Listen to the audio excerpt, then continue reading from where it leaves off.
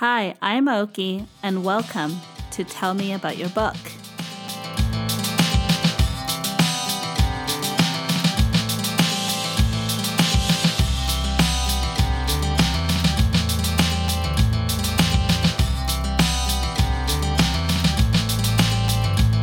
Hi, everyone. Welcome back to another episode of Tell Me About Your Book. I'm excited to be sitting down talking to Jonathan Lerner. He's an author of a book named Lily, Narcissus. And there's so much going on and excitement to me in this book that I'm really, really excited to be here with him.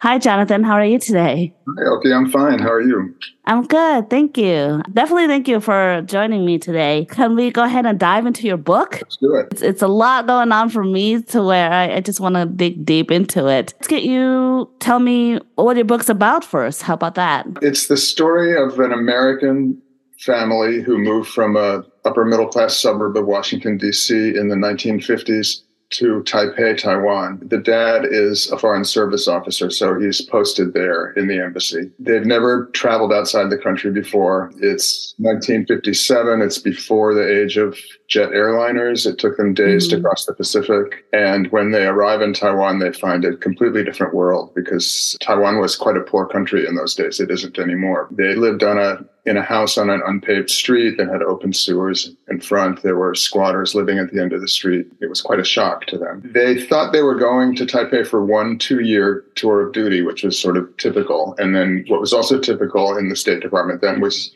you would come back for a second tour. They thought they were just going for one, but actually they fell in love with Taipei and with Asia, and the family stays in Asia for the rest of their lives, and the kids grow up. This is the period when we're heading into the Vietnam War. Both of the kids get involved in the war in different ways. One becomes a Marine pilot fighting within the American forces, and the other one becomes a refugee worker. It's a kind of a long saga. It takes place over a period of decades against this background of political intrigue and the Vietnam War and what to this family was the exotic quality of living in Asia. How did this come about in general before we go into the meat of your book? How did it all started? What I just said could in some ways describe my own family. My father was in the Foreign Service. Gotcha. My family, when I was 9 years old, moved to Taiwan in 1957. We actually only spent one tour of 2 years there and came back. And actually, I've never been back to Taiwan since. Oh. So the setting and the circumstances and the environment came from my own experience. And also, quite a lot of the descriptive material came from letters my mother wrote back to her friends who saved the letters and returned them to us. I borrowed a lot of my mother's language and gave it to Lily, the main character of the book, describing their sort of feelings and shock and experience of arriving in such a completely different place. But their story diverges. I mean, it's not my family's story because we came home, they stayed there. I wasn't in the war. I mean, then it becomes a totally different story. Do you saying that Lily is a main character? Do you only get her point of view, or even though it's a family saga over decades, are there different point of views as well? Well, actually, I should say she's one of the two main characters, really. The story is told by her daughter, Lauren, now in the present. So Lauren is probably 80 years old, and she's retired from her life as a refugee worker, and she's living by herself in a condo in Honolulu. And she has just come back into possession of these letters that her mother sent. A family friend returns them to her. And so the situation is that Lauren is sort of sitting alone, paging through these letters and reading her mother's description. So her mother is very present, but Lauren is also correcting and filling in blanks and questioning the story that Lily is telling. So I guess you'd say there are two main characters, and then the brother and the father, and then some other people that they meet and get involved with while they're there. How was it writing the characters, especially Lauren, coming from how you grew up, but then you're having to add more to the fictional part of it? I can't really say why did I choose to tell the story from Lauren's point of view. Why did I write it why is the narrator a woman? These things just kind of felt natural to me to do. Kind of manifested itself. Yeah, it came up. And that to me is the great pleasure of writing fiction, is that this material just comes through you. You also get to sort of steer it in whatever direction feels right. Looking back into how you spent your time in Taiwan and having to write a lot of this part in the book, how was it going back, having to pull from those memories? Well, I uncovered some memories that I had forgotten, things I hadn't remembered. I had a lot of outside aids to my memory, not only my mother's letters, but also hundreds of slides that my father had taken, photographs. Oh, wow. That's amazing. Which often, he wasn't a very good photographer, but they were pictures of somewhat of us and the sort of foreign service expat scene, people at parties, people on boating trips, but also just street scenes and vistas of mountains. And all of that brought back very vividly, between my mother's words and my father's images, what it had been like. And then, we have the internet now. I was able to Google other people's oral histories that are online about having served in the Foreign Service in those years in Asia. I was able to find archival images of the kinds of airplanes we flew on, the ship we traveled across the Pacific on. Oh, wow. So all of these things really are out there if you look for them and put them together, and they jog your memory, or they help you create memories that become part of your fiction. So this book is, to me, it's mainly about memories also, and just like a family life. Are you done with this story? Do you feel that you want to continue for another book beyond this?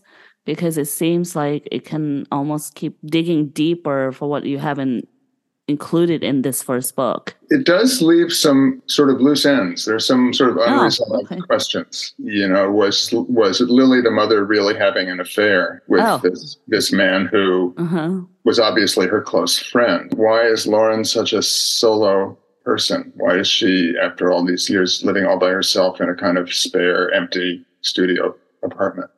Why does she seem to have no friends? I guess there could be a sequel to it. It's never occurred to me to do that. Although, here's an interesting thing, that I finished writing Lily Narcissus actually in 2019, and it took a long time to find a publisher. I found a publisher, and it was sort of last spring and summer, when I was making final corrections and reading the galleys and things. By then, I had started another book, which is a memoir of my childhood. I was going to ask, are we going to see some of those photos, more about your experience? Yeah, you may. Childhood's memoir that I'm working on, I've done a draft of it now. It isn't mainly about our time in Taiwan. That's a piece of it. But the strange thing was that I was correcting the galleys for Lily Narcissus when I was working on the section in the memoir that is about Taiwan. In the memoir, I'm telling the real stories of my family, but I've actually borrowed a lot of anecdotes and details from my family to put into the novel. And I found myself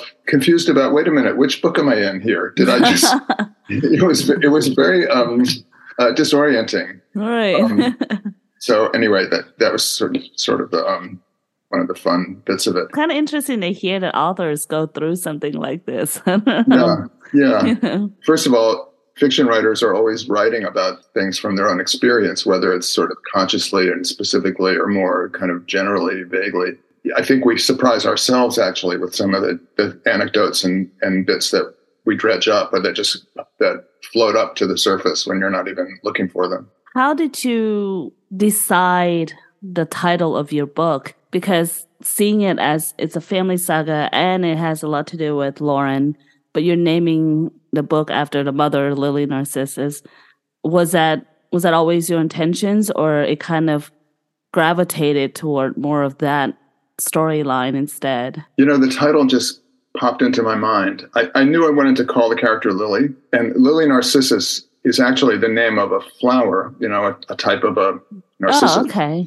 And that is a flower that originated in Asia. Oh, wow. That's a pretty obscure fact, but I somehow knew that. And so, and actually when I first envisioned the cover of the book, I envisioned it somehow involving images of narcissus flowers in a sort of Asian motif, like maybe in a sort of a scroll painting or something like that. I don't know. It just, Lily's story is only part of the story. I feel as if the story sort of hinges on her. She's the doer, and Lauren is often commenting and sort of in her own mind interacting with her mother in memory. To me, Lily is the sort of central main actor in the scene. Kind of almost the glue to everything else surrounding it, kind of. So let's talk a little bit about the publishing. You said that it took a little bit to find a publisher. How was your experience? Really difficult. It's really hard to find a publisher. That's what I hear from a lot of people. Yeah. I spent about a year trying to find an agent. I approached every agent that seemed reasonable and didn't get anywhere with that. Then I tried approaching major commercial publishing houses directly. Didn't get anywhere with that. I got some, encouraging letters and some apologetic letters and lots of non-responses. My sort of plan B was to go to the many small literary presses. There are actually, dozens and dozens of them now. There's a database, the organization, the Council of Literary Magazines and Presses, I think, clmp.org, which has a database you can search for publishers that publish fiction. You can filter it for different things. And out of that, I got probably 40 or 50 publishing companies to approach.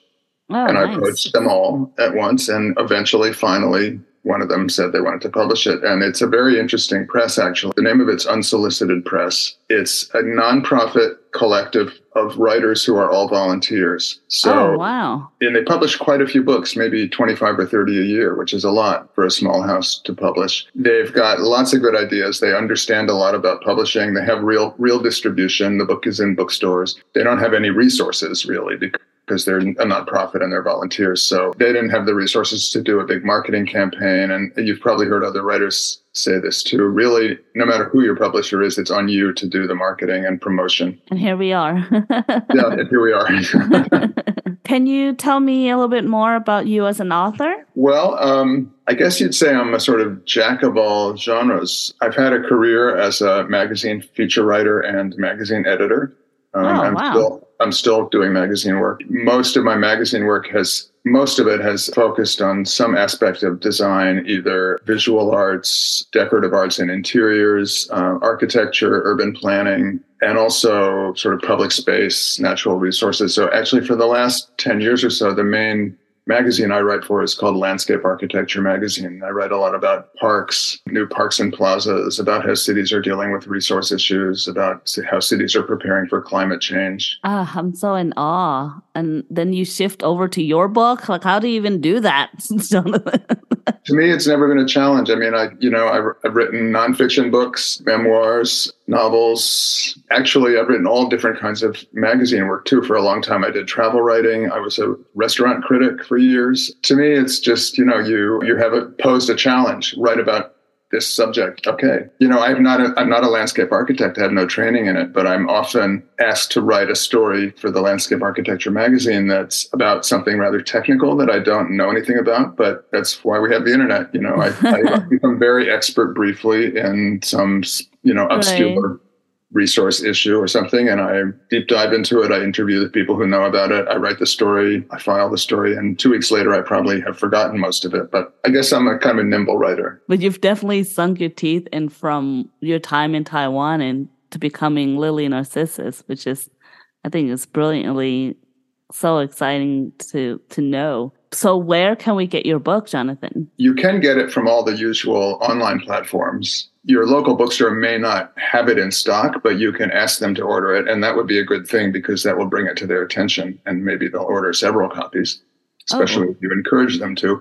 Or you could get it directly from Unsolicited Press. That's unsolicitedpress.org, I believe. When you get to Unsolicited Press website, there's a tab for fiction, and you just page through until you find my book, Lily Narcissus. If you buy it from Amazon or one of those online publication distributors, you know that Unsolicited Press is going to get a much smaller return than if you go directly to the press. And since we like to support nonprofits, I would urge people to go buy it from Unsolicited Press. Thank you for that. That's perfectly said, actually. This book reminds me a little bit of like the Joy Luck Club, a little bit of Middlesex, along that line with Family Saga.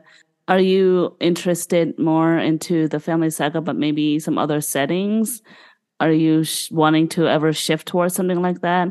Because I'm sure it was kind of challenging to write something this massive, but I'm not a writer, so I have no idea. I don't know what I'm going to do next. Right now, I'm working on the second draft of the memoir. childhood memoir that I talked about, right. which sort of goes from my earliest memories of being 2 or 3 years old up to the time I left for college when I was 17. So it's just about my childhood and my adolescence. It'll probably be another year or two before I'm done with this, because it takes a long time to do these things. Then what will I do next? I don't know. By then, another novel may have presented itself to me. Right?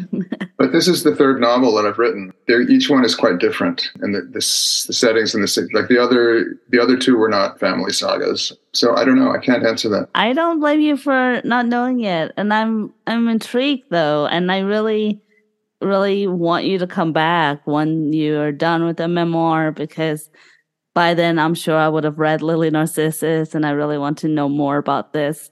So you don't have a choice but come back and talk to me again. All right, that's the deal. And then beyond that. But I want to say thank you so much for coming by today to talk about your work and even beyond this book. I want to read about Taipei in the 1950s.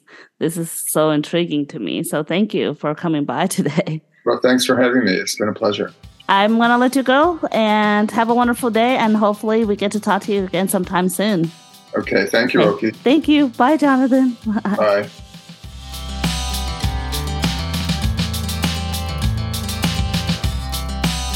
Thank you for listening to this episode of Tell Me About Your Book. All the other information from this episode will be in the show notes. Please support indie authors as well as indie bookstores. And of course, the other podcasts, Books, Cats, and Snacks, where me and Caddy talk about all things books and, well, her cats too. See you then. Bye.